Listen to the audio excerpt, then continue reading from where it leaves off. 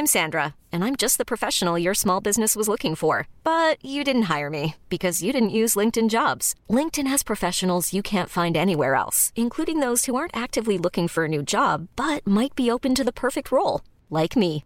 In a given month, over 70% of LinkedIn users don't visit other leading job sites. So if you're not looking on LinkedIn, you'll miss out on great candidates like Sandra. Start hiring professionals like a professional. Post your free job on linkedin.com/achieve today. Millions of people have lost weight with personalized plans from Noom. Like Evan, who can't stand salads and still lost 50 pounds. Salads generally for most people are the easy button, right? For me, that wasn't an option. I never really was a salad guy. That's just not who I am. But Noom worked for me. Get your personalized plan today at Noom.com.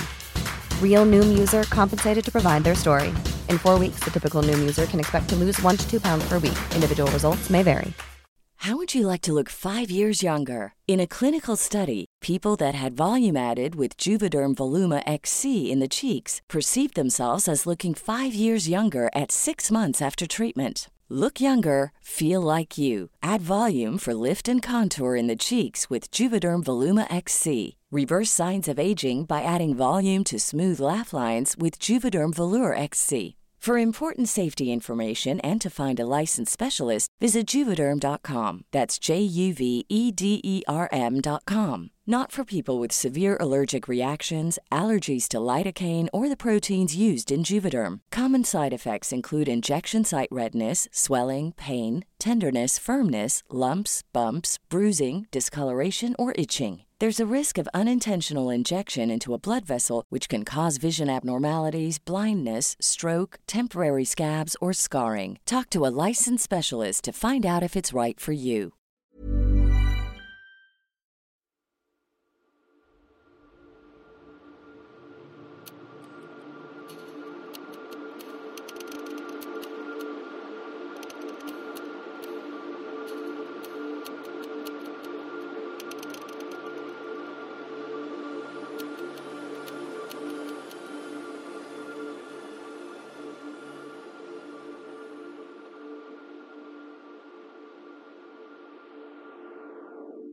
That's right.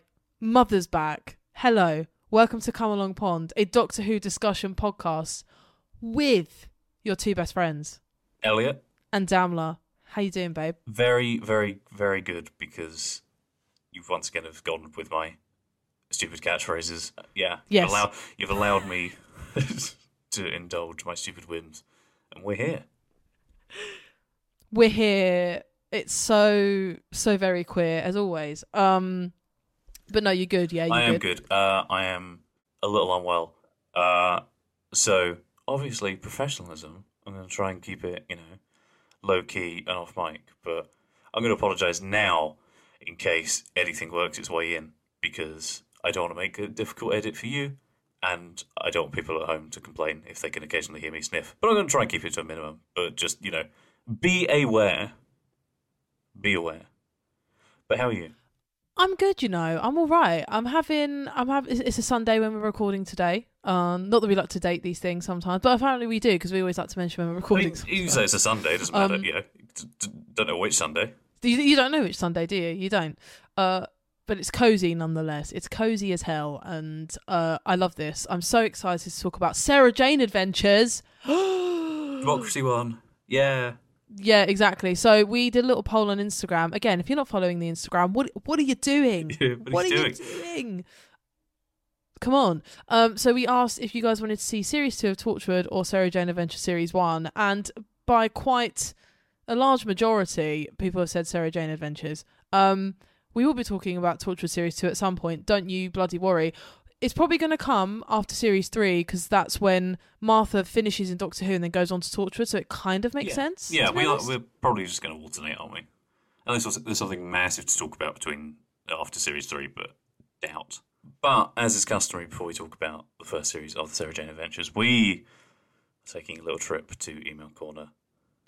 Come over here. Come on. Come along. Come over here. What's going on over here? What? Oh, we're going to Email Corner.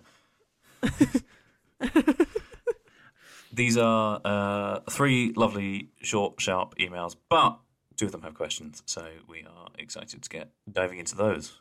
3 males. The only reason we include 3 every episode is so we can do a pun. Yeah. This is a wonderful email from Corey. Corey says, hi. Corey says, hi, Downler and Elliot. Corey in the house. God, I've not thought about that for years. I know, it's I've good. not thought about Corey in the house for years. It's great. Corey says, hi, Downler and Elliot. Just a quick note to say I've been following the pod for a while now and absolutely love it. You've inadvertently become my gym buddies. Oh, That's something I never thought I'd become. I often have to stop myself from laughing out loud mid-workout. It's exciting to listen to a podcast where I physically feel myself nodding along to your chats and wanting to join in the discussion, so thank you. Do feel free, but also, people might think you're a bit strange, but, So, question from Corey. Corey says, I'm curious to know what each of your favourite series trailers are. For me, for you. I love the Series 4 Coming Soon trailer that aired after Voyage of the Damned. It gives me such a wave of nostalgia, and the clips and Murray's Future Kind score can't be topped. Keep being you, molto bene, from Corey. Corey also, P.S. bonus for you both, enjoy this picture of Corey dressed as David Tennant for a children's carnival nearly 2 decades ago. That was a very cute photo we enjoyed. very cute. Like it's so wholesome, so unbelievably wholesome. I love when you lot send photos in. I've seen worse cosplay on grown adults. But no, honestly, so cute. Love that. Do you know what? I still find it funny when people get our references. Like when people in the emails say "for me, for you." It makes me laugh. I love it. People quoting catchphrases at us. It was the master plan all along. If you invent enough catchphrases, eventually they'll stick. Exactly. But just us every week going "for me, for you." Our new one is no. It means no. What is the meaning of this negative? It means yes. So, what's your favourite series trailer? I have see that Series 4 one's a good one. Like I'll never forget seeing that on TV with like Martha coming out of green goop. I was like, what is that? What's happened to Martha? Oh my god. Even after watching it, I was still like, what is that? Yeah, literally. I will say though, I have such a soft spot for the Series 5 trailer, weirdly. Like the first it was like over a minute. I think it was after the 11th hour, there was like a massive Series 5 trailer and it was so well done and it had I'm the Doctor in the background. It was so good. It was just such a good trailer. Of course it did. Yeah, of course it did. But I also love that Series 4 one, to be fair. The one for the... Okay, right.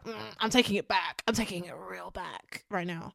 I did love the Martha and 10th Doctor one where they're kind of split down the middle and it's like Freema and David. They filmed a promotional video trailer for Series 3. That was good. But then also iconic when Catherine and David were like doing the one where like Donna's like, there's something waiting in the darkness. And then they're like, and just like that, we'll be gone. Oh, camp perfection. It's giving Mother, you know? Especially because it's so not their energy either. Like Catherine... Yeah. It's so like... it's good stuff. What about you? I'm going to cheat here because, all of them are fun and, I enjoy the Series 1, Series 2 one. I'm going to say, and Damla is going to scream when I say this because she'll agree and be annoyed that she didn't choose it. So the season-specific collection box set trailers that get dropped on YouTube are so good. Mm-hmm. They do the little announcements, but they also do custom-made trailers. And the one for season 22 is with Colin, amazing with Colin. It's so good. I mean, like the whole trailer's so great, good. But specifically it's Perry saying you're unstable, and then it cutting to him going, "Guy, pal, bad." It's amazing. A lot of fun. Recommend all of them, actually, because some of them are really heartfelt, some of them are just really fun. But yeah, the season 22 box set trailer, just electric guitars playing as like Colin Baker shoots Cybermen to death. It's so much fun. We will, sorry, Elliot, more work for you for when you get this sorted, but we're going to link all of these. We will link it in the notes. It's good. Can I just have one honourable mention, even though I had 3 answers? Sorry, I have to mention this. Yeah. So, Love... On Twitter, their name is Make Me an Offer, I believe, and their name's James Barnett. Love the trailer they edited for 13. It's the 13th. It was literally just before 13 regenerated in Power of the Doctor. They edited a 13th Doctor like era trailer. I remember that one. It's good. The best editing for any Doctor Who trailer to ever exist. Straight up. Well, I hope that's it. I hope that's answered your questions, Corey. If not, don't be so greedy. Thank you, Corey. Thank you. Next one here is from, and excuse the fact that I'm not going to do a terrible impression of Sylvester McCoy. Next one's from Ace. Ace. And Ace says, hello there. Several O's. Otherwise we would go, hello there. Love the pod. You guys are amazing. Turns out that my ringtone is the same as the TARDIS sound you put at the start of every episode. So every time I start an episode, I have to check my notifications, which I turned off anyway. So who knows why I still think that. Anyway, bye now, Ace, he, they. Oh, thank you, Ace. Short, sharp, lovely. That's really sweet. Thank you very much. It's very fun. It made me laugh. And I like anybody who's called Ace. Yeah. It's a great name. Ace. Brilliant. Love it. And our final one here. This is from Louis. Louis says, hello, Dan and Elliot. My name is Louis, brackets, pronounced the same as One Direction, Louis. Louis Tomlinson, I see. So, yeah, it's a good job that I understand that reference, because if not, we're all screwed. I love your vibes and your energy you bring to your podcast. Makes it such an easy to listen. Found your pod through TikTok and instantly followed on Spotify. Absolute slay of a podcast. You've been making my morning and evening commutes very lovely. Definitely my favourite Who podcast. Can't wait to hear even more. My little question is, what is your most prized Doctor Who possession? Either it be a figure, DVD, CD, plushie, etc., etc. Mine is my TARDIS 20Q from 2013, and only knows Doctor Who things. Truly what the show needed. Thank you again. Have a wonderful day. Lovely, Louis. And I was going to say, I love when people say that we slay. That makes me very happy. Yeah, Louis just out here spitting facts. So I didn't know that TARDIS 20Q from 2013 was a thing, but I'm also not surprised because, the wonderful era of the show where you just buy anything, Doctor Who chopsticks, Doctor Who potato heads, anything. Brilliant times. Spork. Sonic Spork. I have a Sonic Spork. And that's not my most prized possession, but I have a Sonic Spork. Dan, what is your most prized Doctor Who possession? To be really honest with you, this is a very new edition, and I want to be buried with it. It's my David Tennant autograph. Sorry, it just is. I love my David Tennant autograph. It's nice and framed. It's in my bedroom, actually. Weirdly, it's literally in my bedroom. I just can't be. I need to be close to it all the time. What about you? Mine, weirdly, is my Doctor Who Chameleon Arch pocket watch. Oh, yes. Relevant soon, because I have had it for a very, very long time. I've had it since Series 3 came out. And it's been on such a wild journey. I had it, and I loved it. I lost it. Weirdly enough, I lost it at my nan's, and I didn't know. And I found it, not even, a couple of weeks later, years later. Yeah. Under her sofa. That's so weird. Anyway, thank you, Louis. Really appreciate it. I was going to say, what's your most prized Doctor Who possession? You did say that in the email, so ignore me. Jesus Christ. Let's run away from him in our corner. Brain rot, no good. Yeah, let's go. Let's run away to Bannerman Road, everybody, because Sarah Jane Adventures, baby. Really want some bubble shock right now.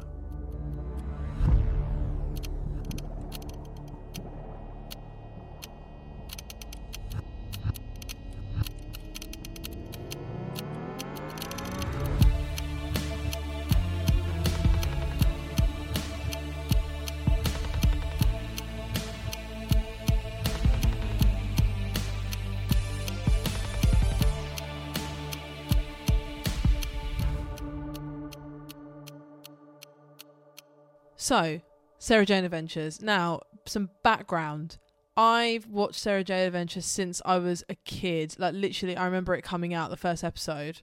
I watched it from the day it aired to the day it stopped. I've been there from day dot, basically. Elliot has not. So, Elliot, I'm going to take it to you, kind of like how we did it with Torchwood. Mm-hmm. Sarah Jane Adventures, I want your thoughts. I want all your thoughts right up top, overall thoughts and feelings. Can I do a big disclaimer before I get into it? Of course you can. Which I think we did chat about it briefly, but I've now just sort of suddenly remembered again. Similar, I guess, to when we talk about Torchwood or when we talk about Doctor Who, and we praise, the character of Mickey, the character of Captain Jack. We praise an episode that has been written by Gareth Roberts. It is in no way a supporting of him as a man. He's awful, and I'm glad he got fired off that book. It's a shame that his writing's all over the series. Shame that he writes some really good episodes. But, I just feel like you have to sort of mention that because, I don't like Gareth Roberts. He's a terrible man. But unfortunately, we're dealing with a series that has mostly been written by him. So, there we are. So yeah, boring, horrible man. Admin out of the way. What do I think about Sarah Jane Adventures? I'm trying to think about what I'm going to say. What's going to be a funny, punchy? Look, I liked it. Good. I can't even think of anything really to say that's like witty or charming, other than just I had a great time, a really good time. It's camp. Yeah, like the camp. It is. Series 1 is. Yeah. So I've only seen series 1. Yeah, of course. Yeah. So I haven't watched further, but yeah, really enjoyed it. I mean, you know how quickly I watched the series. Oh yeah, no, literally, we both. So I had a few days off, and I sat there for one whole day and nearly watched the entire thing because it's so easily digestible. It's so. I messaged you on whatever day it was saying I'm on the finale. Like already, we were both like. Yeah, because you were like already, no way, fuck off, and then like messaged me about half an hour later, being like, by the way, I'm also on the finale. I've just realised. No, but it's so good, and like when you say it's camp, I really agree because I feel like series 1 is very, very camp. It gets less camp as it goes, I feel like, which is not a bad thing. It becomes really good drama. It's I can see it being one of those things that grows up with its audience.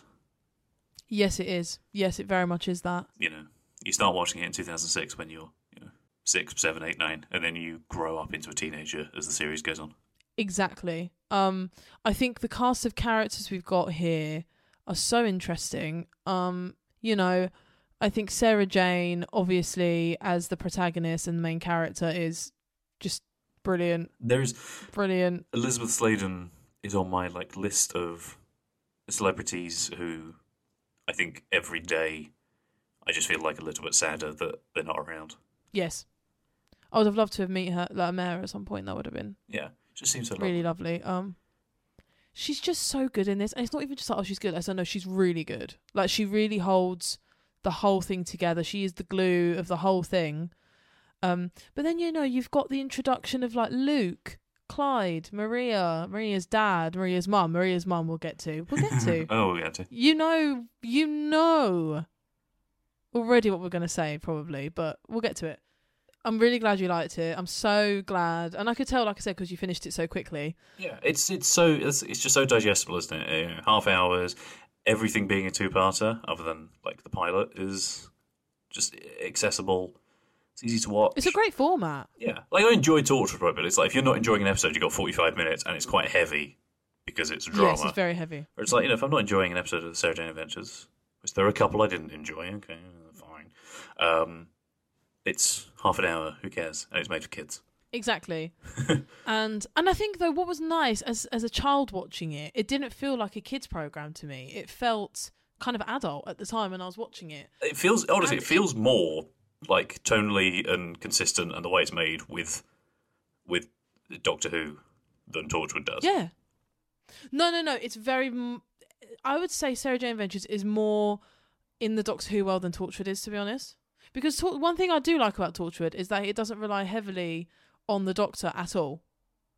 But Sarah Jane Adventures doesn't either. But, I'm sure you've seen clips, Elliot, in the future, the Doctor does come into it a few times. Yeah, and of course, she mentions him, and I like that though because they don't try and keep him out of it. And of course, it's also just we'll get into thoughts on the episodes. It's also just like a fucking absolute shame that there are no more Slitheen stories in like mainstream Doctor Who. And I love that Sarah Jane just kind of just adopted the Slitheen and went, okay, well, if you don't want to use them, then we will. Who's this man you're getting married to? He's not got a zip on his forehead, has he? Smells like gas. Donna! Sorry. Coming soon. Coming soon. But yeah, so let's just get into it. Episodes. Yeah. Do you wanna let the people know what they should expect? We've given overall thoughts, so now we're going to go into each episode, what we thought of them, brief thoughts, a ranking out of 5 for each one, and then we're going to do. When that's done, we're going to give our best moment, a moment that didn't work, our favourite quote, like normal. And then we're going to rank each episode, because we love a ranking here. And if you don't like it, well, sorry, we do. So yeah, we're absolute pair of rankers. We love it. We love it. Yeah. So, the pilot, Invasion of the Bane. That's just one episode. It's the longest episode of Sarah Jane Adventures, I believe. Unless the last episode was also 40-something, 50 minutes. It is very long. But, yeah. So, Invasion of the Bane, the pilot. This was like... You can tell this is a pilot, obviously, because it's very... Some of the format's a little bit different, and, like, the characters change a little bit, and whatever. I'm going to say one thing right up top. Justice for Kelsey, okay? A lot of you lot in this fandom don't like Kelsey and you find her annoying. I think you need to open up your mind a little bit and actually realise that she is the queen. The queen of this whole episode. Anytime Kelsey spoke, I forgot, because when I was younger, I liked Kelsey as well. I found her quite funny. But, like, now as watching her as an adult, I was, like, actually cackling out loud at Kelsey. Yeah. I mean, like, you know, she's only in an episode and she's... fine, a bit annoying, but like I don't hate her. It'd be weird to hate her as a character, I think. I just think she would have been so funny to include in the show going forward, and I know a lot of people don't agree with that, and it's a very controversial opinion I've got here, but like I felt that like, if she kind of just started, there'd been a really interesting character arc. She would start being quite dismissive and very like, you know, ignorant and all of this. And then as you go on, you realise she's got a really soft side. And then her and Maria could become really good friends. And then, like, you know, Sarah Jane's shown her loads of different things and she kind of softens over the series. I thought that would have been, you know, great. And also she's hilarious. I don't know. I really like Kelsey. I guess a character kind of get softly transposed onto Clyde. Like, kind of. Like they're not a one-for-one copy, but they have sort of enough similar in common. Like, dismissive kind of, you know, into all the cool things kind of kid, you know, but they're not like a one-for-one copy, but I feel like any kind of arc that she would have just kind of gets handed over to Clyde in the main series. It's interesting. So obviously in the episode, you get this thing called Bubble Shock, which is the fizzy drink that's taken over the globe. Would try it, because I am nothing if not curious about everything. We love a soda pop. We do. We're both very big Coke drinkers. Are you having a Diet Coke right before this? I literally had a Diet Coke right before this. I'm literally looking at an empty bottle of Diet Coke right now. So yeah, this drink's taken over the world, and it has this ingredient called Bane, which is interesting, and you know, it's made with Bane or whatever. I don't know. It's supposed to be like a healthy thing. I don't know. I don't know how they're marketing it. I forget, but with a really fucking annoying advert that doesn't stop playing throughout the whole episode. That's how they're marketing. Yeah, the advert's annoying. Yeah. And Sarah Jane is, because she's a journalist, as we know, and she is investigating Bubble Shock and the factory and the ingredient Bane, because she can sense there's something fishy going on. And obviously, there's something fishy going on. But before that all happens, we are introduced to Maria, who is kind of our eyes and ears, like the audience's eyes and ears mostly for this series, or this episode, I'd say. And then while she meets someone called Kelsey, they go to the factory, and then they encounter someone called Luke, who was grown by the aliens that are running Bubble Shock. Shock horror. Bubble Shock horror. But yeah, I love the inclusion of Luke. I think one of the strongest aspects of this whole show, it's kind of obvious. I'm speaking to the choir here, but I feel like everyone knows that Luke and Sarah Jane's relationship is like the best thing about it. It's so wholesome and wonderful. Yeah, I like getting sort of parallel, having Luke and Sarah Jane having a really strong like mother-son relationship, but then also having Maria and her dad having a really strong, like, father-daughter relationships are not really something you see much of You really don't know. It's like it's easy to do father and sons because you can have discussions about toxic masculinity, other things, and it's easier to do mother and daughters because you can do the weight of expectations and how you're meant to sort of carry yourself. But yeah, father-daughter is a really interesting dynamic, and I think it's really unique that works for the show really well. Do you know what else is interesting? Yes. You know what I'm going to say, don't you? I know exactly what you're going to say. Maria's dad, listen. Is it Alan? I want to say if you Alan. know, you know. Alan, I think it is Alan. Alan Jackson. He is so fit. I forgot how fit he was. Oh my God, I'm in love with Maria's dad. I don't see it, listeners. I really like him, and I think so do I. Yeah.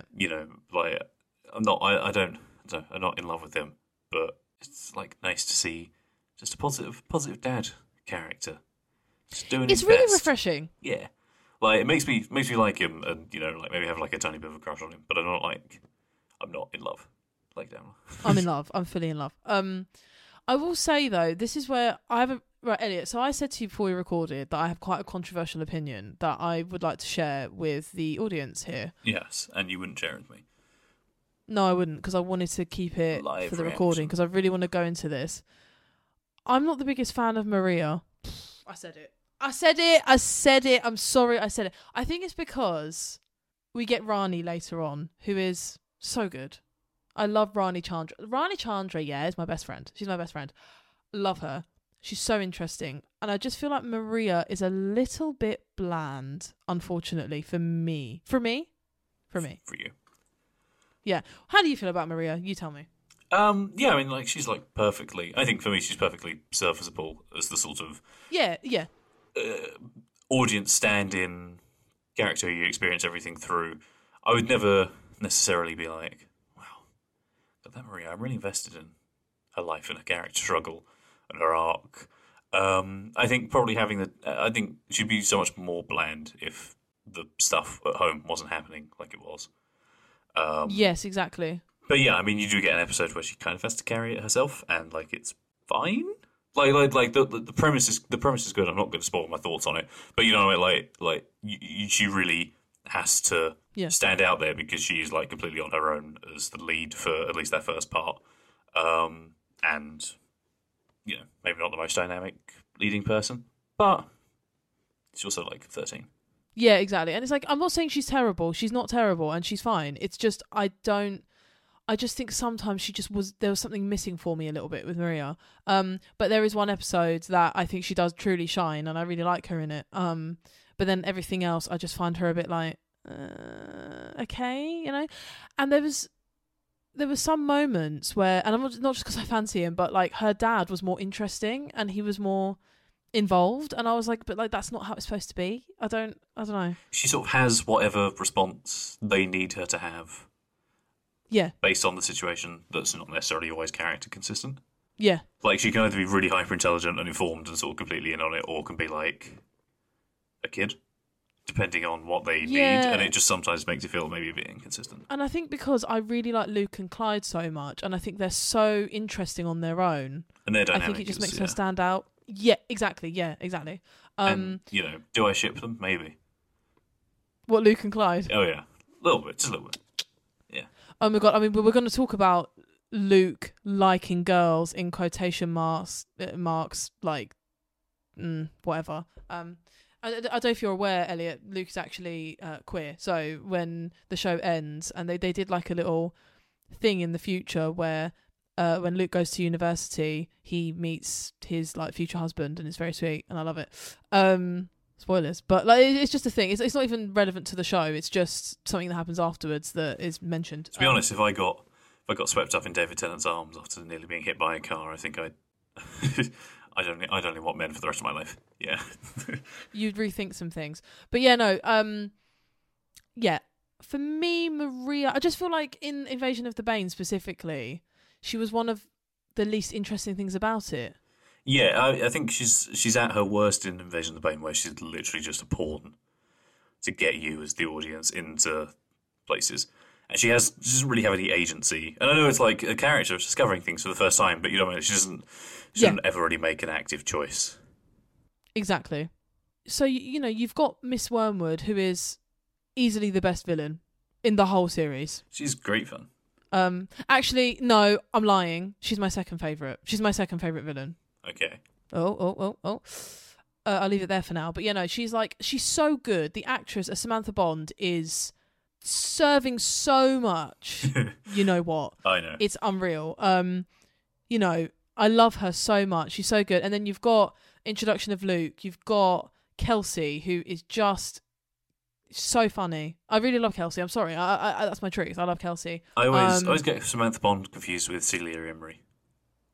So do I, weirdly. Yeah. So do I. But, yeah. Love them both. Yeah. And then you've got, you know, the introduction of Mr. Smith, which is so good. I love Mr. Smith. Yeah. And poor K9's trapped in the near a black hole. Near a black hole, shooting asteroids or whatever it is he's doing. But I think that was wise, because you didn't want it to just be K9 and company over again. Do you know what I mean? Yeah. And he's not really in the series. He's in it when he needs to be. Yeah. Which I think is a good idea. Yeah. But yeah, and then you've got the Muffin. That's not his character name, but I'm calling him the Muffin. You know the guy who's like Miss Wormwood's like henchman, like is it Davy? Is his name Davy? I just keep thinking about how 2007 the like Bubble Shock Factory tour guy is. Yeah, the tour guy, yeah, him. Yeah. Like with a really like a top man suit on and like a really shit haircut. Yeah. That's him. So he plays Davy. Okay. He's the Muffin. That's the one that Kelsey keeps calling the Muffin. Oh, I have no memory of this for some reason. It's very iconic. Like, it's like I know him, but like I don't remember anybody being called Muffin. So you know when she says it more before this as well, but when he comes to attack them at Sarah Jane's house, which is really cool. I love that scene. When he turns back into Davy, or his perception filter goes back on, Kelsey goes, "It's the Muffin." And I just really like it. I don't know why.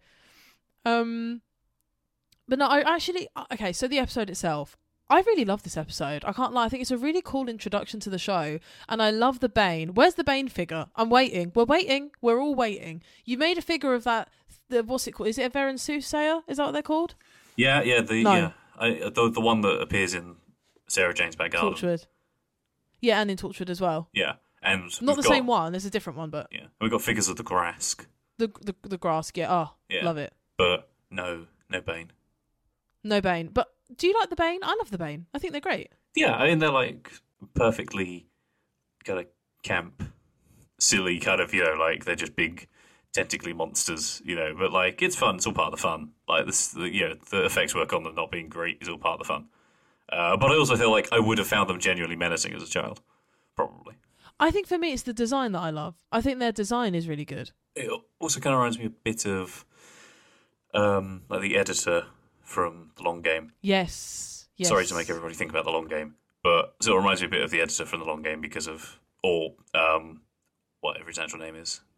No, sorry, the editor is Simon Pegg. The blob on the ceiling. Oh, the Mighty Jaggafest. That's it, the Mighty Jaggafest. Yeah, of the editor Holy is the editor Simon Pegg. Yeah.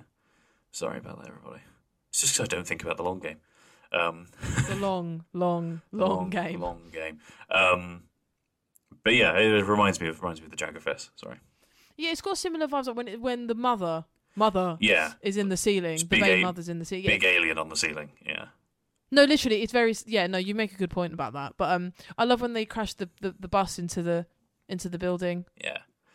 I like Sarah Jane's characterization in this. I like that she's kind of a bitch. She's really cold, and I like that. Because you would be, right? Like, just, you know... I like that it takes having Luke and everything go. I like getting she has a characterization. She's not just plucky Sarah Jane straight away. Because, like... Yeah, she's... Yeah. She must be. You know, she's had some pretty terrible things happen. And also, you probably just would be really cold because you're serious, you're investigating aliens, and I like that. Yeah, and she doesn't want any interference. And it's good because she's so warm in School Reunion. Yeah. Not to Rose, but she's so warm in School Reunion that you get to see what would she be actually like outside of being with the Doctor. Exactly. And then... last point I want to make about it is the sonic lipstick. I love that idea. Some people might say, "Oh, she needed a sonic screwdriver, but she needed the female version." And Yeah, like it's a bit, all right. Yeah, like it's of its time to be like, oh yeah, she's got the Sonic lipstick, because she's a girl, but also, it's almost gone round the other way where it's like it was done in a sort of 2007 sexism kind of way, and now it's just like kind of a bit camp and iconic. That she's like, would I have a screwdriver? No, I want like a lipstick. The thing is, though, I see it as more of like, it's more realistic for her to be carrying a lipstick in her purse. Yeah, if she gets searched. Yeah, exactly. Yeah. And let's be honest, it just looks as well, like a Charlotte Tilbury lipstick. they probably just wanted another toy to sell. Exactly, and I had it, and I've lost it since. Not gonna lie, I have lost it, which is sad because I think it goes for quite a bit on eBay now. And I had the watch that she has, and the Sonic lipstick. So I fucked up. I fucked up big time, but I lost it. Sorry. The last 2 points then for me is that on the Sonic lipstick, I am very, very happy that Joe Jones now has that canonically. Actually makes me cry. Yeah. I love it so much. Yeah, that whole I don't care about season 9 particularly, but that whole like announcement was just really emotional because of her having the lipstick and also Cliff canonically dying. It's very sad. Very, very sad. But yeah, I just like that. I like that it's ended up in someone else's hands. She's it's very sweet. It's very, very sweet. And because I messaged you, but also like fun trivia, I guess, if people don't know. But of course, when they're trying to decide on a name for Luke before settling on the most like generic boy's name, Sarah suggests Harry or Alistair. Of course, she travelled in the TARDIS with Harry Sullivan, and she also met and knew for a while the Brigadier, who's Alistair Gordon Lethbridge Stewart. I thought that's very sweet. So cute. Yeah. So fucking cute. And literally, since she said it, I was like, hold on a fucking second. Harry Sullivan's a lovely character. I think that's such a wonderful way to include just a little bit of background trivia, right? Yeah, because that's the thing, Sarah, she doesn't actually spend that long in the TARDIS, and she travels with 3, and then when she's travelling with 4, she's travelling with Harry as well. It's only, they don't really have that much time apart. So, yeah, I think it is really sweet. And you can tell her and Harry clearly sort of have affinity for each other. But yeah, so Invasion of the Bane, what would you give it out of 5, babe? Look, we're positive, we're a bastion of positivity. Love it, don't want to be negative, but it is too long. Kind of bored me. Glad they went to half an hour. It's a 2.5 out of 5. Oh my god, I give it a 4. It's too long. If it was half an hour, I'd like it. But I think, it's a pilot, so it's not meant to be anything amazing, and it just drags. It drags for me. It's not. That's fair enough. Yeah, if I didn't have to do, that makes it sound like I'm under threat. If I didn't have to do this podcast, but if we weren't doing this episode, I feel like getting over that hour hump of an episode would be. I mean, it was the biggest barrier to me watching it before, because I tried to watch it about a year ago and was like, oh my god, why is it an hour? What are we doing? And just felt no need to carry on. But I'm glad I did, obviously. I love it. I remember when all I did was watch TV as a kid, and I was on CBBC. Every time they would show this episode, I'd be really happy because I loved it. Yeah, I mean, honestly, it's fair enough. It's not bad. I just, 2.5 is completely mid. Half marks. So next, Revenge of the Slitheen. We're now in the series. They've commissioned the show. We are into the half an hour, 2-parter format ting. So, Revenge of the Slitheen. Hilarious. Hilarious. Actually laughing from start to finish. Camp and fierce. And it's so camp. Brilliant. The Slitheen are even more camp in this. If that was even possible. They are so much better suited to this type of story. Same, I think so. I enjoy Aliens London World War 3, but they're so much better as sort of comedy. Yeah. I don't know. It's just it's so much fun. I have so much fun watching this. It's really, really fun. I will say one thing though. One big problem I have with it, and it's a silly one. Maria's tie makes me anxious about this whole bloody thing. Why is it so small? Oh, yeah. Looking at everybody's tie the whole time, I was just like, oh, look at that. That's peak 2007 fashion. It's you need your tie to be as tiny as possible. And I know that. Just to clarify, I know that because I went to school at that time. I know.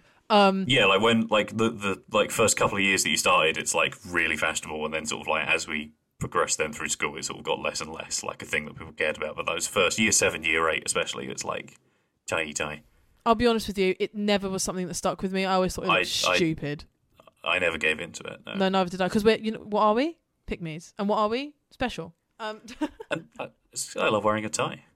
I love wearing a tie. A tie is nice as it is. But yeah, so like Maria's tie just, it was so small and it looked so weird and I just didn't understand. I was like, Maria, stop it. I hate this. Like all of the rejects from Waterloo Road. Literally. Waterloo Road could never, though. It could never.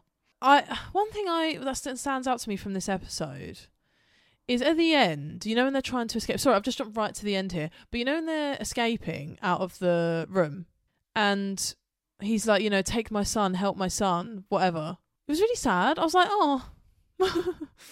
So I know that there is a child Slitheen. Oh, I've seen the figure. But I have that figure. I have it. I know you do. I'm very jealous. Yeah.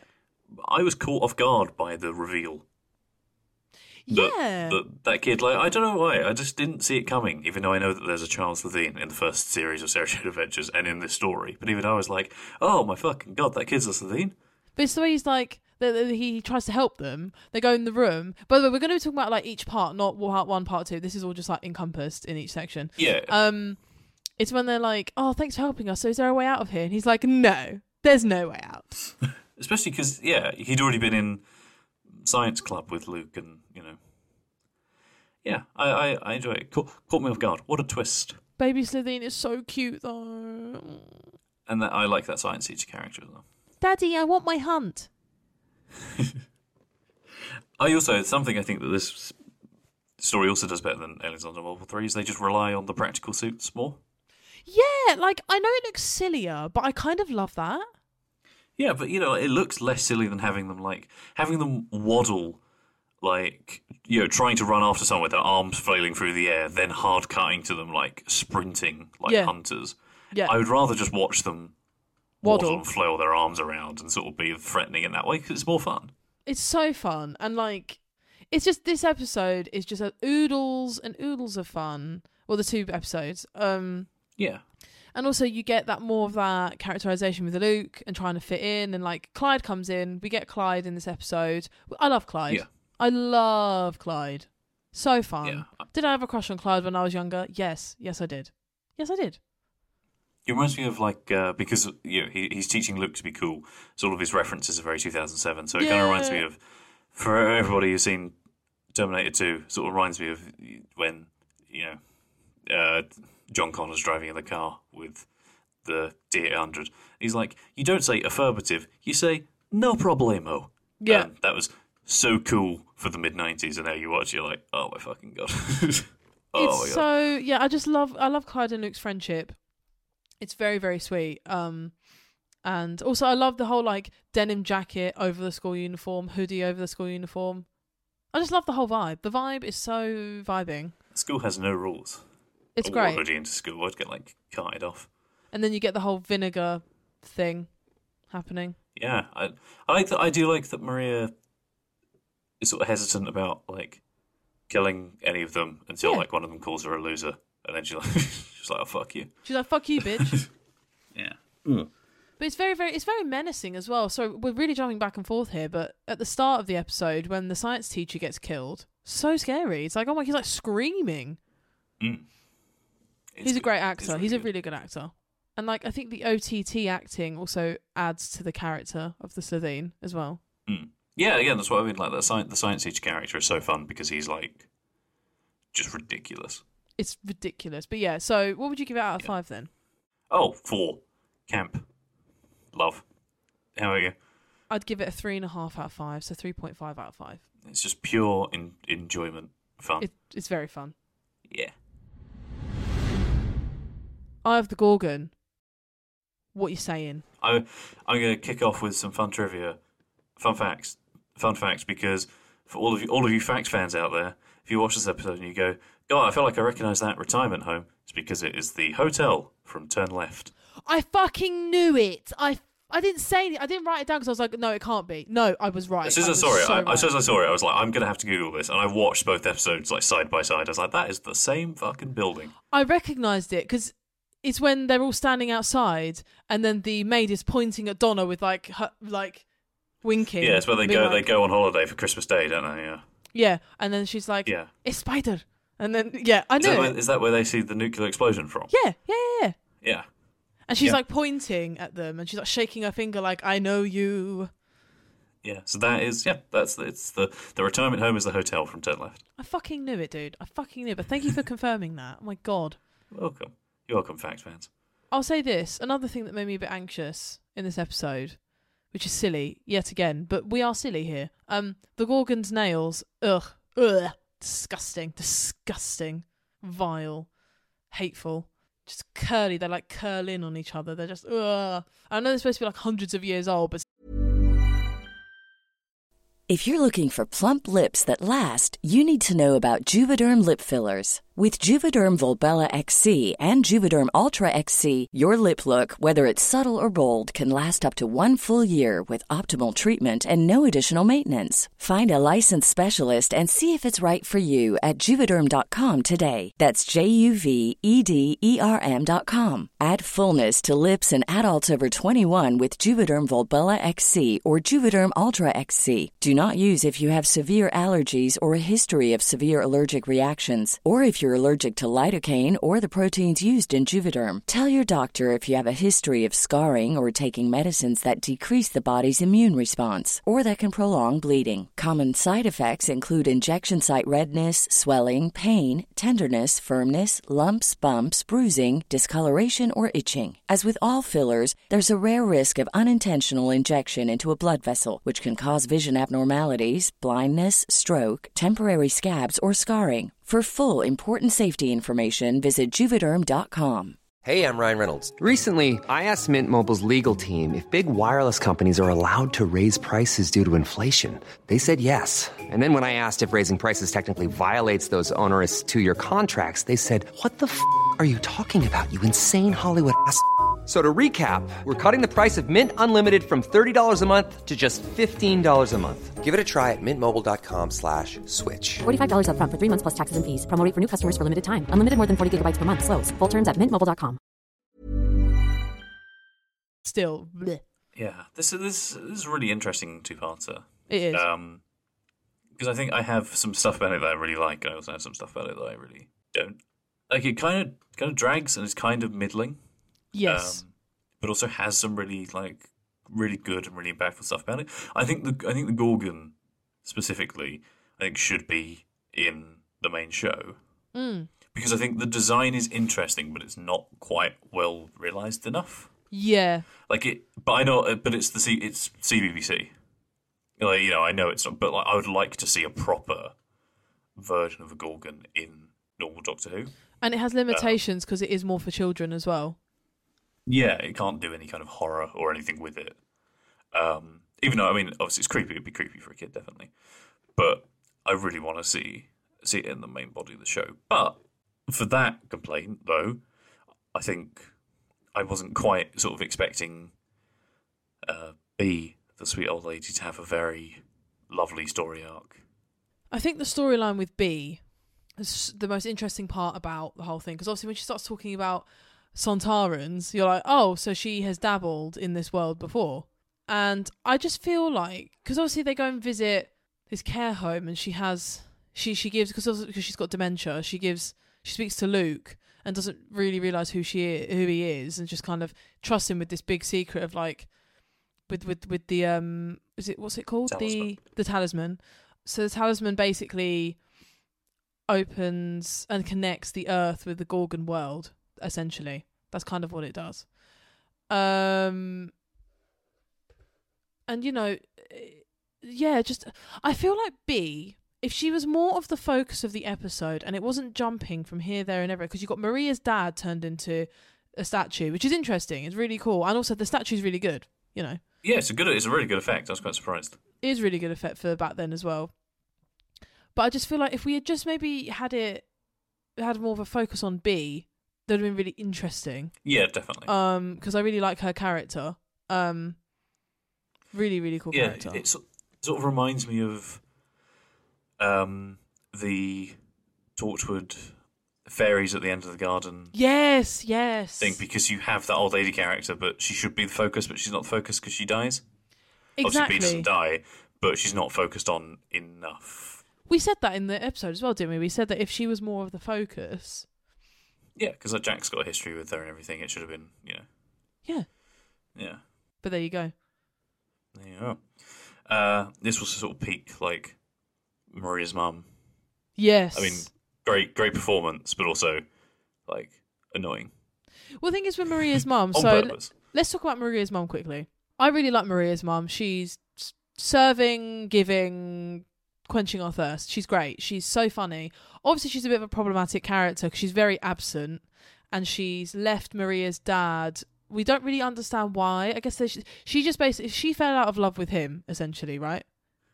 Yeah, I mean, I think she just, or like, was already cheating, I don't know. Yeah, I think there's a cheating storyline going on, not gonna lie. But like, I like Maria's mum, but I don't like her when you're not meant to like her. Yes. You know what I mean? Like, you're not meant to like her all the time. She's meant to be a bit of a foil. But ultimately, you're not meant to hate her. But, like, when she's being a foil and she's annoying me. Like, thinking that Sarah Jane's some kind of pervert that has the statue of Alan. No, but that's the thing. It's like, that's why I really like her, because she's so complex. She's easily the most complex character in the whole show. Like, you don't know where you stand with her at any time. And that is what you'd think as well. If you saw a life-size statue of your ex-husband in someone's living room. You would think I mean, that. I'd be like, what the hell's going on? Well, I mean, actually, sorry, can I ask you this? So, rewatching this series, I at some point thought, and I'm glad they didn't do it, but I feel like they were trying to plant a seed. I think the seed that was trying to be planted is maybe Sarah Jane and Alan having a thing. Kind of weird, in a weird way. I'm glad they didn't go with it, but I did get that vibe at one point, like a few points in the series. Am I crazy, or did you kind of get that a little bit? I think like there are times where it's sort of brought to the fore, maybe because of Maria's mum. I think the relationship that develops between them is really special because it's so platonic. Obviously, by the end of the series, he is like on board and part of the team. Yes. I don't know how that carries over, but at the end of the series, anyway. And I just kind of like that they have a sort of almost like a mutual respect for each other as parents. They like, both now have a stake in both their kids being okay in alien invasions. But yeah, I think they probably are. I can see how it might seem also like they're sort of trying to do a relationship story, but I think I never quite felt it. Yeah, no, but I got hints of it here and there. I did get hints of it, and I just felt that was quite interesting. I'm glad they didn't go through with it though, because I like that romance isn't a massive part of Sarah Jane Adventures. Like, there's obviously elements of it, and there will be way more later on, which is very interesting, very very interesting. But yeah, anyway, Eye of the Gorgon, fun little moment, gets a bit lost, plods a little bit here and there. What are you saying out of 5? I think I keep going back and forth. I think probably it's a 3 because the things that like work really well, and I do have a lot to like about it. But yeah, it is also kind of plodding and a bit like. I'm with you. I gave it a 3 out of 5 as well. Yeah. Yeah. Good stuff. Good stuff. Plodding, but good. Warriors of Kudlak. I had to make a note of the man's name because Joplin Septane as Mr. Mark Grantham, or of course Tarek from The Waters of Mars. Yes, exactly. Yes. He is everything to me. He's so good. Yeah. Yeah. Just my sexuality entirely. Just love. Just he's such a good actor. Yeah, and he's not in enough. It's not in enough. No, agreed. Totally agreed. He plays evil, weird. He's the most menacing water creature from The Waters of Mars. Yes, he is. Because his face as well. Oh, anyway, moving on. This episode was straight up, just going to say it. Should I just say it? For me, this is the weakest by a long shot. Like, this is very, like, I was actually quite bored watching this. Not going to lie. I think the concept is really interesting. It just doesn't quite It just doesn't run with it. Live up to it. Right, let's paint the picture here. There's an arcade Laser Quest game that's coming to town. It's Combat 3000. Combat 3000. It's coming to town. It's all the rage with teenagers, right? Suddenly, people start going missing at this place. So obviously Sarah Jane goes to investigate. Immediately for me, that's interesting. That's really cool. Kudlak, first of all, I just want to say the makeup and the prosthetics and the animatronic stuff, some of the best of the whole of the Doctor Who franchise, like in every kind of world. Kudlak looks unreal. Like actually to this day, in my opinion, if that was on Doctor Who now, it would still look so good. Like that, I don't know about you, I just think Kudlak looks amazing. Yeah, no, it is really good practical effect. And Kudlak's a very interesting character as well. It falls flat for me because I don't know, it just it starts off really good and I'm like, oh yeah, I'm having a good time. And then suddenly I think it's because what's his name? The man again, what's the character's name? Mr. Grantham. Mr. Grantham, he disappears for a long time, like a really long time. I think, and for me, it gets lost. It gets lost. It doesn't run with its story enough. Part 2 is definitely worse than Part 1, and agreed. It also just I don't like stories where they try to get down with the kids. But it's the nuts, Elliot. It's the nuts. I mean, that is quite funny. Yeah. That did make me laugh. But, just where, I don't know, Clyde's like, yeah, it's like laser tag. And, look at all these people. They're like the Premier League of laser tag. No one cares. Laser tag's just what you do on, people's birthdays. It's not that... You do it because it's raining. No kid is into laser tag. You just do it for a birthday party or, when you're bored. It's there because it was raining and nothing else was open. That's why you did laser tag, let's be honest. Some of it's just kind of weird. There is some moments from this I really like that I won't spoil. But yeah, so part two especially. I mean, my big note from part 2 is just it's boring. And yes, Clyde gets really weirdly happy that he just finds a girl in a crate. They open a crate. Yeah. And it's like, oh my, there's a lady. I just find it very forced. No, be scared. Why is there a girl in a crate? It's really forced. The whole Clyde and Luke fancy her kind of thing. Because one, it's painful to watch because we all know Luke is one of us. Okay. We all know Luke and Clyde. Let's just get together. Should be holding hands in the dark. But it was very forced. And then at the end, when I get why they did it, but at the time, I guess, but. It's like when she goes up to and gives him a kiss, it was so awkward. I was like, oh God, I can't. I'm cringing. And then it's like, hey, Mum, can I just ask, what do you know about girls? And then it's just, they're all laughing. And it's like, oh, no. This is not an indication of the quality of this episode, or indeed the quality of the episode that I'm going to make reference to, but also the titles Warriors of the Kudlak reminds me very much of, the Battle of Ransicor and of Kolos. Kind of just nonsense word salad. Yeah. Nonsense word salad. I like that. So, Warriors of Kudlak, out of 5, babe. Give it to me. I don't know. It's really hard because there is stuff that I do really like, but there's also just, especially in episode 2, stuff that I don't like. I don't know. I think I'm going to be scathing. I'm going to say it's a 2. Same. Yeah. Don't feel ashamed. I keep flip-flopping around. I can't decide, but I think that 2 is being awarded entirely to my enjoyment of the first part. Because I actually do like the first part quite a lot. It's the second episode where I just completely lose interest. Do you know why I've given it 2 stars? Purely for the makeup on Kudlak, the actual prosthetics on Kudlak is actually honestly astounding and amazing, and it's the way it all seamlessly ties together. It's really good. But yeah, so 2 out of 5 from the pair of us. Yeah, I'll be mean. Why not? Whatever happened to Sarah Jane? Question mark. Whatever happened to Sarah Jane? Whatever happened to Sarah Jane? Sarah Jane? Mm-hmm. My God, this episode, sorry, it blew me away. It absolutely annihilated me. Even when I was younger, I've never forgotten this episode. And I've actually seen a lot of people online in the community have said that this episode has stayed with them since they've watched it, and I'm that person. What about you? It's the first time watching it. Tell me what you think, because this is quite a well-known episode of Sarah Jane. I mean, it's I like it. I'm not a big fan of like lead characters being removed from things for sort of like artificial drama. So it's not. I don't dislike it, but it's not like I don't love, but I like a lot. Weirdly though, you quite like Dr. Light episodes, don't you?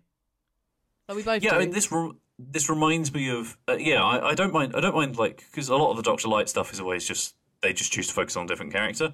But I don't like it when they just sort of do like, oh, but the main character's gone and nobody can remember. Like, it doesn't. It feels slightly just, it's not something I've not seen before. It also, as well, and maybe this is unfair because, of course, it did it first. But it's pre-Blink. Oh. Because of the Grask sending people into the past. Yes. And it doesn't obviously explore the concept as much as Blink does. But it is pre-Blink. You're so right. Oh God, you're so right. So of course, watching it, knowing Blink and other episodes, I kind of can go, oh, it's a bit like Blink. Whereas obviously at the time you wouldn't have known because this did it first. I mean, obviously the major difference is that they're not stuck there. That's the only major difference. Yeah. Oh yeah. Okay, so I want to talk about the elephant in the room, the icon, the moment, the trickster. Oh, I thought you were going to say Andrea. No, Andrea too, but we'll get to Andrea in a second. I just want to talk about the trickster. The trickster not appearing in Doctor Who yet, because the Doctor does actually reference the trickster in Turn Left, because the cockroach, not the cockroach, it's like the beetle. Sorry, the beetle, the beetle that is attached to Donna. The time beetle, that is actually part of the trickster brigade. Like, it's part of his brigade of little silly things. The trickster also actually is referenced in Torchwood. I forgot about that. In Immortal Sins, the episode Immortal Sins, which you've not seen yet. Mentioned in Time Heist as well, in Series 8. Weird. Yeah, weird, right? Yeah. I feel like it is a sort of a shame that the trickster's not been in main Doctor Who, and does feel like a main Doctor Who villain, but it's also nice that Sarah Jane just has her own Dalek. Has her own Dalek. Yeah. You know what I mean? Yeah. I think the Trickster is one of the best villains in the whole of the Doctor Who world. The design is bone chilling. When I was younger, that guy scared me, bro. So bad. Honestly, I think it's part of why because I do really like this, and I think it's part of why I'm like, I can't love it, is because the Trickster looks so amazing and is so genuinely creepy, but then I think, I do think the Grask slightly ruins everything. The Grask is a silly, goofy time. that I would enjoy in anything. I mean, I didn't not enjoy it in this, but I would enjoy it so much more if I wasn't trying to take it a bit seriously. Yes, of course, yeah. It's because it just sort of shows up and goes and then runs off to people. Boing, yeah. So obviously at the start of the episode, Sarah who? I'm not the fourth Doctor. Sarah Jane she gives Maria that cube. I forget where she gets the cube from. It was given by a Veran soothsayer, wasn't it? Yeah, it was a gift from a Veran soothsayer, which is where she got the warp star from as well. Also, I do think we did get it wrong earlier, guys, so sorry about this, but the Veran soothsayer isn't the thing at the start of episode 1, the pink glowy fairy thing. Oh, right. So that creature is called a star poet or an Arctinian. Star poet / Arctinian, because that's what that's the one that appears in Torchwood and with Sarah Jane in Invasion of the Bane at the start, the pink thing, the pinky thing. So it's not a Veran soothsayer. We got that confused. But yeah, so a Veran soothsayer though did give Sarah Jane the cube that helps you remember stuff. But also she doesn't say that to Maria at the time. So she gives Maria that cube, which I did find a bit odd, to be really honest, because if it was me, I get why, because also Maria is our eyes and ears and they need Luke to disappear because it only makes sense for how it goes. But to me, she would have given it to Luke because she should trust Luke the most. She's like, I give it to the person I trust most. How do you trust Maria the most already? Like, that's a bit weird to me, you know? I think what you should do is earlier in the series have some point where Maria has to massively go out of her way to like save Sarah Jane's life, and then she's like, I want to say thank you. I was told to give this to someone I trust. You've saved my life. Here, take this. Precisely. And then it become plot relevant here. That makes so much more sense than what they did, I think. Because I just found it a bit weird, because if it was me, I'd give it to my son. No? Yes? Yeah, probably. Right, probably, yeah. So anyway, that happens, and then they wake up, and Sarah Jane is missing. Maria, no one knows who Sarah Jane is, and it's so good. The idea is so good. And then this woman called bloody Andrea appears, and it's like, who the fuck are you? But also, she's serving. Oh yeah. And I mean, you know what she's serving. Love Andrea. Love Andrea. My two notes about Andrea are, that she's serving the word, and down here I've just written Andrea, then a little dash, gaslight, gatekeep, girl boss. Oh, for sure. Oh my God, she gaslights. She's the biggest gaslighter I've ever bloody met in my life. Ever seen, even. She's gaslighting, she is gatekeeping all of the things that could help bring Sarah Jane back, and she is girl bossing that party. Oh, for sure. Don't put the important news on. Have a glass of champagne. Love. I just find it so haunting, though. So this is the thing that makes me think about this episode all the time is, I love seeing more into Sarah Jane's past. I love it. Love it. Andrea slips and she, accidentally, she dies, unfortunately, very young. And that's something Sarah Jane doesn't talk about. But then the trickster comes in that moment, and again, the thing is, you can't not understand where Andrea is coming from. Like, when you're young and you're about to die, you haven't lived your life yet. If someone says, do you want her in your place? Do you want to survive? She's like, yes, yes. And then they swap. Yeah. Oh, and you imagine, if you had no memory of that, if someone turned up at your house or whatever, and was like, by the way, you're not supposed to be alive, you'd be like, what the fuck? You just feel for Andrea so much, because she's so, the trickster made her forget as well. Yeah, that's the thing. You would just be like, if someone told you you're not meant to be alive, that would blow your world apart. Yeah. And then I do feel sympathy for her.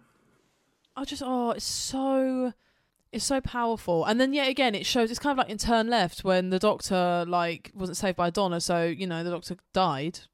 The effect it has on the world, because an asteroid is about to fucking hit the Earth, and Mr. Smith doesn't exist because Sarah Jane wasn't allowed to build Mr. Smith. So boom, bye. The doctor's not there.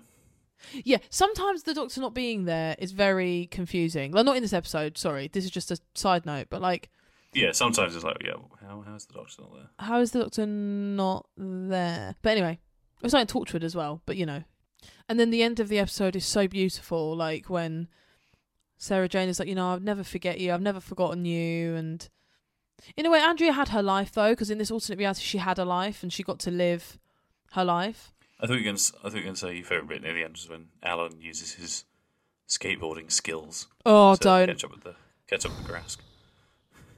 No, I'm sorry, Alan Jackson. I'm free on Thursday when I'm free. Okay. Jeez. Don't mind him riding a skateboard over to meet you. So fit. So another, it's not facts fans, but it's an observation. For any of my Red Dwarf girlies, and there should hopefully be lots of you because it's really good. I recommend it. It reminds me a lot of, there's an episode from Series 5 of Red Dwarf called The Inquisitor, and the basic plot is that there's a guy who goes around the universe with a glove, gauntlet, whatever you want to call it.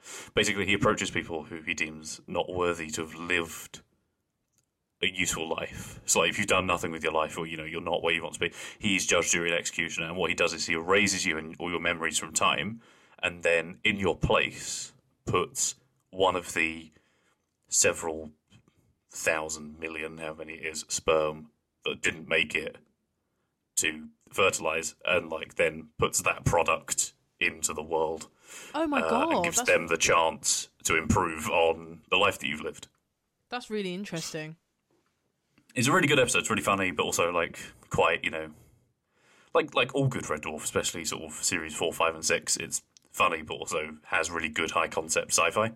But yeah, just replaces people out of time and replaces them with someone else who could have been to see if they can live a better life. And it was sort of giving me that kind of vibe, because like Andrea gets to live a life that she shouldn't have been able to live. She gets given a second choice. Yeah.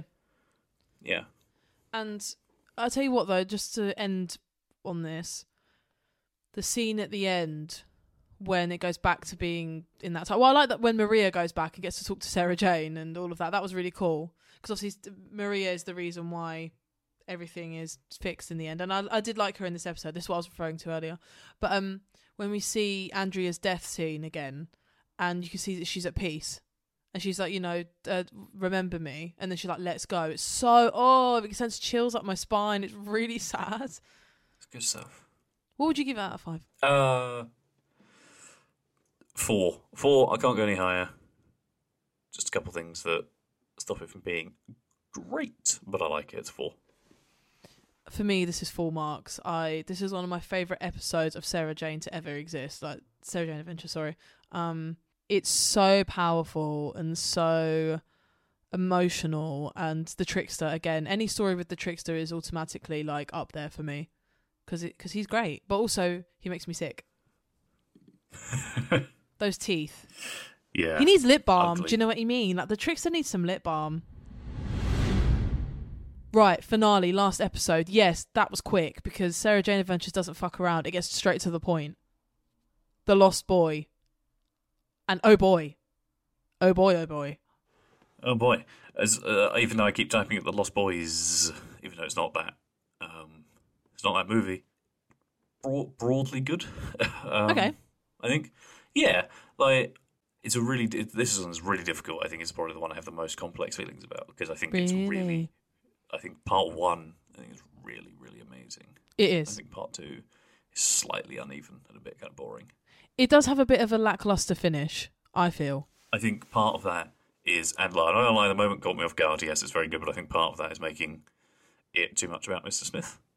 Because I think they wanted the threat to be close to home, but I'm more interested in what the Slitheen are doing, personally. It was, yes.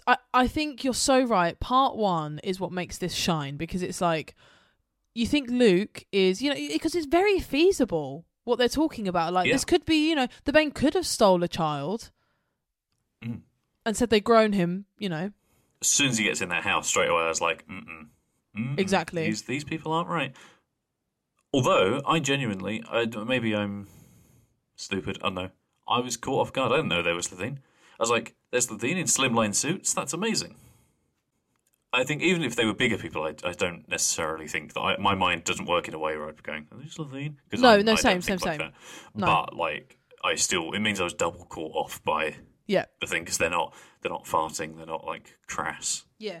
They just sort of regular people who then are Slitheen.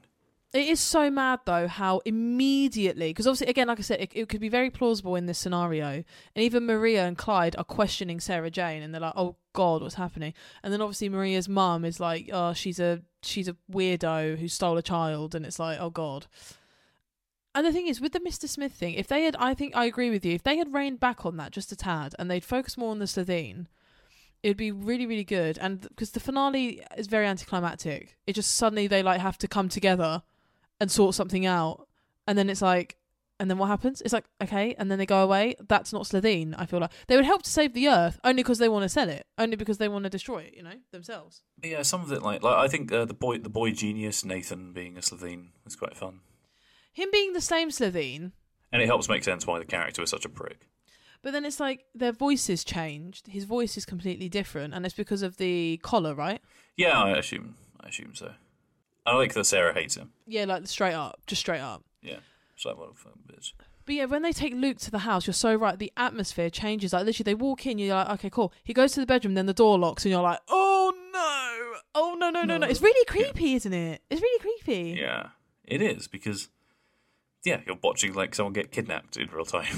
Like, and then but like the dad, whoever plays the fake dad, really creeped me out because when he comes in and he's being super creepy in the bedroom and he like sniffs his tie and he's like, you know, he's just being really weird, and it's like, oh, what are you doing? And like, I don't like erratic movement. I don't like creepy behavior. It made me really uncomfortable, and it had the desired effect. It definitely had the desired effect. Oh my god. But as soon as I saw him, I was like, I don't trust this guy because it's Foz from Peep Show. But didn't you feel creeped out though? Yeah, again, he's creepy in this, and also like, you know, I'm not trivializing it, but he's creepy in Peep Show. He is a complete horrible person in that show, and he's horrible in this as well. But it's good. I like the actor, but I don't think I'll ever actually be able to take I think he's in a few things as a protagonist, but I'd never be able to take him seriously because I think of him as a dickhead and then also an evil Savine. I do like the fact that Mr. Smith turns evil, though, because he is the backbone also of the whole show. You know, Mr. Smith helps out so much. He's like he's the TARDIS, but not the TARDIS of Sarah Jane, if that makes sense. Yeah, the reveal, I was like, oh my god, no way. Like he's a Zylok, what? Oh, but also, yeah, it just didn't really do anything with it. It's such a good plot twist because you're like, yeah, you're right. I did fake it. I faked the photo, Clyde, and it's like, huh? What do you mean? It's that sort of monotone computer voice. Whoever voices Mr. Smith, like, fuck. So good. It's Alexander Armstrong, come on. Oh, Alexander Armstrong! No! Yeah, yes! Okay, I'm with My you. pointless I'm friend with you. Richard. Which, Oh I mean, my I God. like that they both have ties to Doctor Who, because Alexander Armstrong is Mr. Smith and Richard Osman is married to Osgood. I can't remember the actor's name who plays Osgood, but that's who Richard Osman is married to. Only very recent. The fucking connections, dude. It so is him. How did I not even... I don't know, like... It's I'm one in of those things where shock. I'm actually in shock. I just can't lie. keep that in my head for no reason. I think it's just because when I first found out, I was just like, why is Alexander Armstrong doing this? And now it just like lives in my head rent-free that Alexander Armstrong's Mr. Smith. No, but now you've said it, you can't unthink it because it is so his voice, right? Oh yeah, you can't unhear it at all. Oh my god. Okay, well thank you for that. You're welcome, fact fans. Yeah, factoid corner. But yeah, no, the Zylok thing is cool. But yeah, I think the ending just didn't deliver quite where I wanted it to. Also, having the two Slitheen with a blue and pink collar made me sick. So it's very not a bang but a whimper. Yes. One last question for you before we go into our ranking. Sarah Jane's house, how iconic is it? It's so iconic, right? And her car. Oh, I love it. I the fact that I had only ever seen it in 3 episodes, maybe if that. Yeah. Because of Stolen Earth, Journey's End, and then End of Time, but it's still iconic to me. I love. Like when I think of that car, I think about her. I think about that amazing. It's like hanging on the tablophone from Series 4, where she's like driving and then gets stopped by the Daleks. Like it's amazing. I love so much. It's so funny because to this day, since I was a teenager, well, young kid. No, I wasn't even a teenager when Sarah Jane came out. I was a young kid. Since I was a kid, and to this day, when I see that I don't know what the make of her car is, but every time I see her go, it's Sarah Jane's car. It's Sarah Jane's car. Every time. It means I like it more than I should. Yeah, same. Yeah. I think it's a testament, actually, though, to how strong the characterization and the writing is from this series, because I feel such great affinity for like Luke and Sarah Jane's characters and Mr. Smith and the car and the house just through watching their appearances in Doctor Who. Yeah. I know I like Gwen and I know I like Yanto because of their appearances in the main show. Yeah. I think it's really cool that they are so well defined in the brief appearances that they have that I like them before I'd even seen their spin-offs. Exactly. And that's just a testament to the writing and everything. And yeah, you're so right. So out of 5, what are you giving The Lost Boy then? A 3. A 3, okay. I gave it a 4. First half, amazing. Love. Second half, just uneven plodding, kind of middling. Yeah. But there's some fun stuff. I like the dirt bike chase. I gave it a 4 mainly because it really took me by surprise when I first watched it, but also, again, rewatching it. But it would have been a 5 for me if the ending was better, like if it wrapped up better. Yeah, that's fair enough.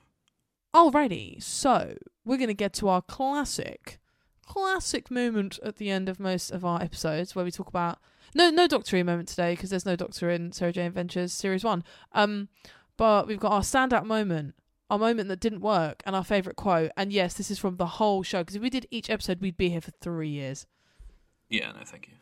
So what's your standout moment from the whole show, or moments? I think if I could narrow it down to one, which I can, I think that even though I mix on the episode, I do think the resolution with B at the end of Eye of the Gorgon Part 2 surprised me in an emotional way that I wasn't expecting. It had a really nice wrap up to that episode.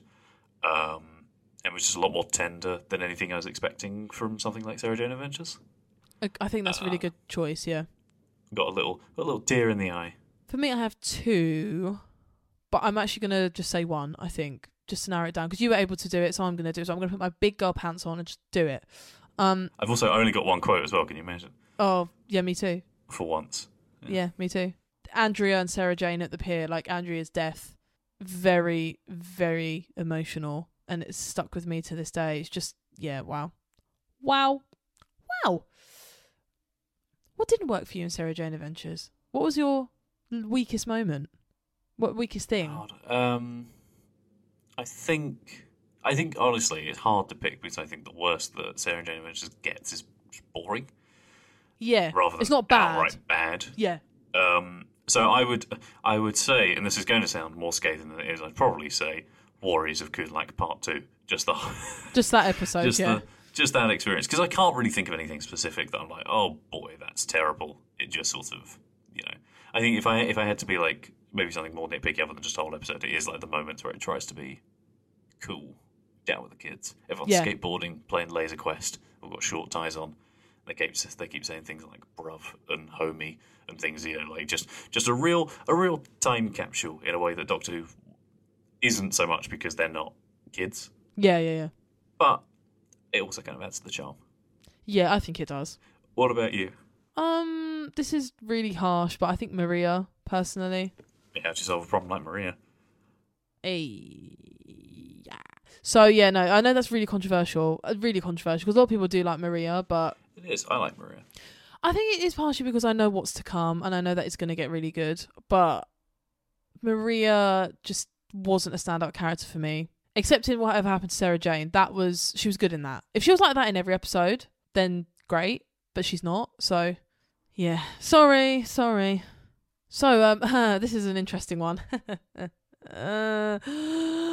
Elliot, what's your favourite quote of the whole of Series 1? And I have a feeling I might know what it is. Oh, do you? Yeah. Okay. In that case, I want you to say yours and or say what you think it's going to be, because I don't think that anyone in a million years could guess what this is going to be. Oh, okay. Well, then it's not right then, because there's one, and you know what I'm talking about. No, I don't think I do. I want to know what you think I think it's going to be. Okay, well, shall I say mine first then? What my yeah, say yours quote first, is? and then tell me what you think mine would be. Mine is, and then if it is that, I'll just erase it. Mine is unoriginal as fuck, and I don't care, because when she said it, I actually out loud went ha, like actually so funny. When Miss Wormwood at the start, is it Miss Wormwood? Yes, Samantha Bond, not Celia Imrie. Yeah, when Samantha Bond says in Invasion of the Bane, I'm looking into her mind and I can see something called the Holy Oak. Oh, hang on. Hollyoaks. Amazing, inspired bit of writing. It's so good. What did I tell you?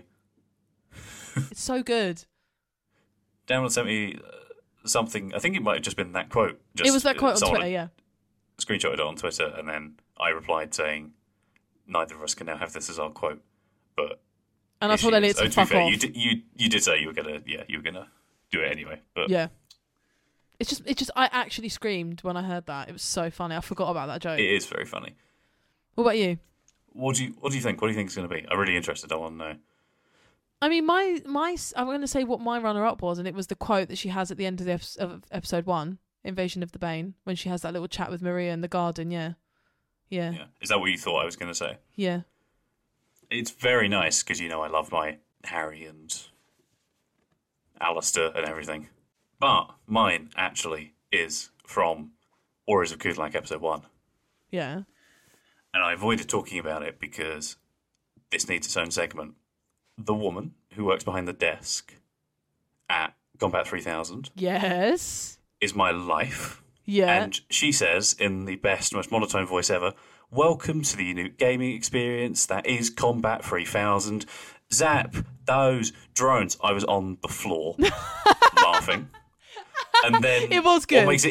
What makes it even better is then that she's talking about how much she hates the job, and she says, my sister has offered me part-time in the tanning salon. And I'm thinking, well, you only live once. And then when Sarah and Maria leave, people come up to the counter and her face drops again, and you hear her go, welcome to the unique gaming experience, and it cuts off. Honestly, I was crying. It is my favourite thing. She is my favourite character from the Sarah Jane Adventures. She is Maybe good. the whole Doctor Who universe. I am in love. No, she is good. I will give you that. She is good. So yeah, for everyone thinking it's going to be something profound, no, in fact, my favourite quote from the entire of Sarah Jane Adventures is, welcome to the unique gaming experience that is Combat 3000, zap those drones. But if you don't do it with the voice, it's not as good. And she knows something dodgy's going on with the kids, and she's like, I don't care. I just don't care. Yeah, she just don't give a fuck. Yeah. She don't give a shit, like mate. Do you know what I mean? Mr. Kublak never comes out of his office. It rains all the time since he's arrived. Oh well, shoot those drones. Yeah. Holy moly. That was good. That was good. So, ranking then. Ranking. We're going to quickly do a little tit-for-tat, you know. We're going to rank all 6 episodes. Starting with you. What's your number 6? Number 6, Warriors of Kublak. Same. Warriors of Kublak, number 6. Yes. Are we going to do this again? Are we going to do this again like we did in the last episode? Actually, I think, based on our chat, I think it's going to fluctuate wildly, I think. Okay, go on then. Number 5. Eye of the Gorgon. Ooh. Oh. Invasion of the Bane. Oh! Number 4. The Lost Boy. Oh. Revenge of the Slitheen for me. Number 3. The Lost Boy. Eye of the Gorgon. Ah. Number 2. Here we go. Whatever happened to Sarah Jane? Oh, okay. Invasion of the Bane for me. Controversial. And number 1. Number 1. Revenge of the Slitheen. Whatever happened to Sarah Jane. Definitely. Okay, so we differed quite a bit. Just the last one that we agreed on. Okay. Interesting. Yeah. Literally, I think, we only agreed on last place. Yeah.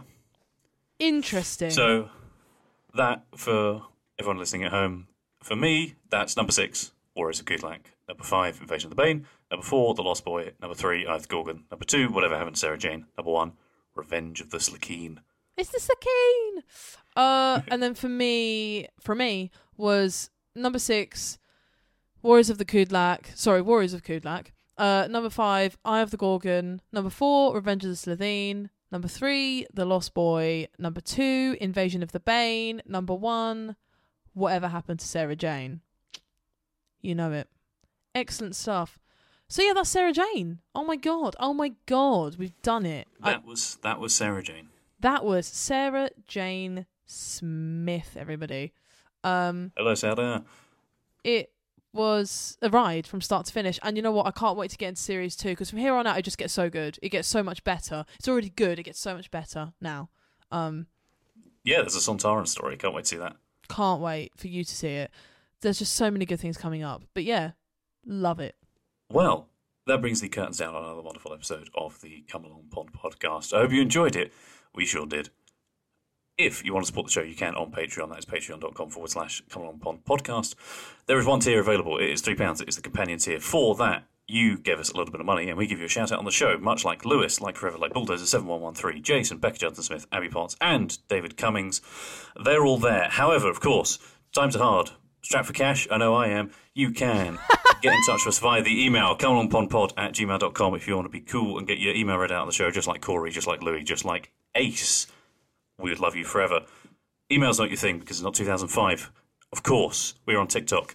Come Along Pond Podcast. Over there we post little fun vignettes, bits from different series, silly, goofy little clips, get into arguments in the comments. It's all great fun. No, I'm kidding. It's a bastion of positivity. If you ever get sad because there's no new episode coming out for a whole week, then you can go over there and relive our highlights and our lowlights. However, we're also on Twitter. We don't really stay active over there because it's a cesspit of nightmares, but we do update you once a week when the episode comes out, and we also, We'll respond to DMs, anything you want to tag us in. We will be active. If you try and engage with us, that is Come Along Pond DW. Someone stole our bloody name. However, Instagram's where we're more active. Polls, stories, posts, bit of PSP. We're all there. Come Along Pond Podcast. You can't miss us. Same artwork everywhere. Shoot us a DM. Like our stuff. Watch the TikToks as reels if you don't want to download TikTok. It's a great time. And you're going to have fun. If you don't do any of those, then at least rate us, please. Spotify, 5 stars. iTunes, 5 stars. Not that anyone calls it iTunes anymore, but hey, I'm old. But yes, thank you so much for listening. Downright, it's been lovely chatting to you. And to you. And next week we're in Series 3, baby. That's right. Runaway Bride. We're there. We're queer. Get used to it. Yeah. It's the Runaway what? Bride. Bride. Bride. Bride. Bride? Bride. Bride. Yeah. They think I'm drunk. Great stuff. Can't wait. But yeah, no, it's gonna be so much fun. Thank you for putting up, obviously, with a week's gap and then 2 weeks worth of episodes that aren't Series 3. But we got so much to do, so I think you're gonna really enjoy. You're gonna really enjoy Series 3. I'm excited to talk about Series 3. I'm so excited. Honestly. It's gonna be our most controversial series yet. I think so. Incidentally, it has been lovely chatting to all of you at home, and we have air from our lungs. Bye, guys. Bye, you lot. See you later. See you round. Bye for now. Bye. Ta-ta. Bye. Bye now. Bye. Bye. Bye. Welcome to the unique podcasting experience that is the Come Along Pond podcast.